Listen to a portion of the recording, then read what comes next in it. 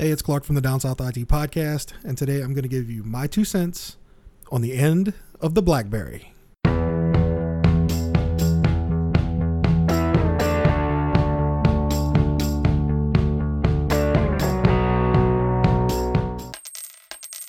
For years now, BlackBerry has been not so much in limbo, but relegating itself to a very, very, very low portion of the smartphone market. And they've been dying a very slow death ever since around about 2008, 2009. If you remember or had a BlackBerry, they quit making smartphones back in 2016, but BlackBerry sold the naming rights and manufacturing rights to TCL. And TCL has been making BlackBerry branded devices ever since then. And the one of note has been the BlackBerry Key 1. And from what it reads, since BlackBerry put out a statement earlier today, that TCL's license is going to expire at the end of August of this year. So what it looks like is that they're not going to extend the rights to TCL. And at this point, they don't have any other manufacturers lined up to take over making BlackBerry phones. So it seems that BlackBerry is going to be dead again, but this time it's going to be not so much a long drawn out process, but more of a, okay, nobody wants to make our phones now, so we're done. Now, granted, I've never had a BlackBerry.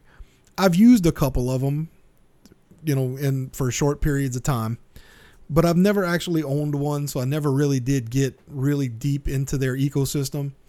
And from what I know, most people that had them loved them, especially back in the early 2000s up to 2007, 2008. Whenever they were a force to be reckoned with, they were the number 3. Right before Android and Apple really got their stuff together and started taking over. But once Android and Apple started getting a foothold into the mobile market, that is when pretty much BlackBerry started their slow, inevitable decline. They had a decent phone back in 2008 and it was called the BlackBerry Storm. This was actually a nifty little device. It had tactile feedback with a whole screen that moved in and out. It was a cool little phone, but it wasn't enough. And they weren't innovating fast enough to keep up with the likes of Google and Apple. Now, way back in 2013, they did actually take the hint and started using Android devices and putting their own apps and own skins on top of it. But at that point, it was pretty much done. They couldn't compete, and they still started. They were still on a decline. It really didn't matter what they did, whether it was moving to Android like they did or trying to come up with outright new devices. It didn't matter. For some reason, the age of the Crackberry was done. And for all intents and purposes, they never could mount a comeback. They never could. So with the split from TCL now basically being telegraphed, through Twitter, which is not exactly probably how you want to do a business deal. But in this day and age, hey, crazier things have happened. They look to see basically there's about a 6-month window now that if BlackBerry decides that they really and truly want to keep going into the smartphone market, they got to find somebody that's willing to manufacture them for them. And being that every time somebody makes a smartphone for BlackBerry, that it seems to die. It seems to crap out. I really and truly don't know if anybody wants to take on that burden, because nobody wants to be part of a sinking ship. If you're on the board for BlackBerry, or if you're in the manufacturing for BlackBerry, it's basically rearranging the deck chairs on the Titanic. The whole thing's going down. It's going down. You just don't know when.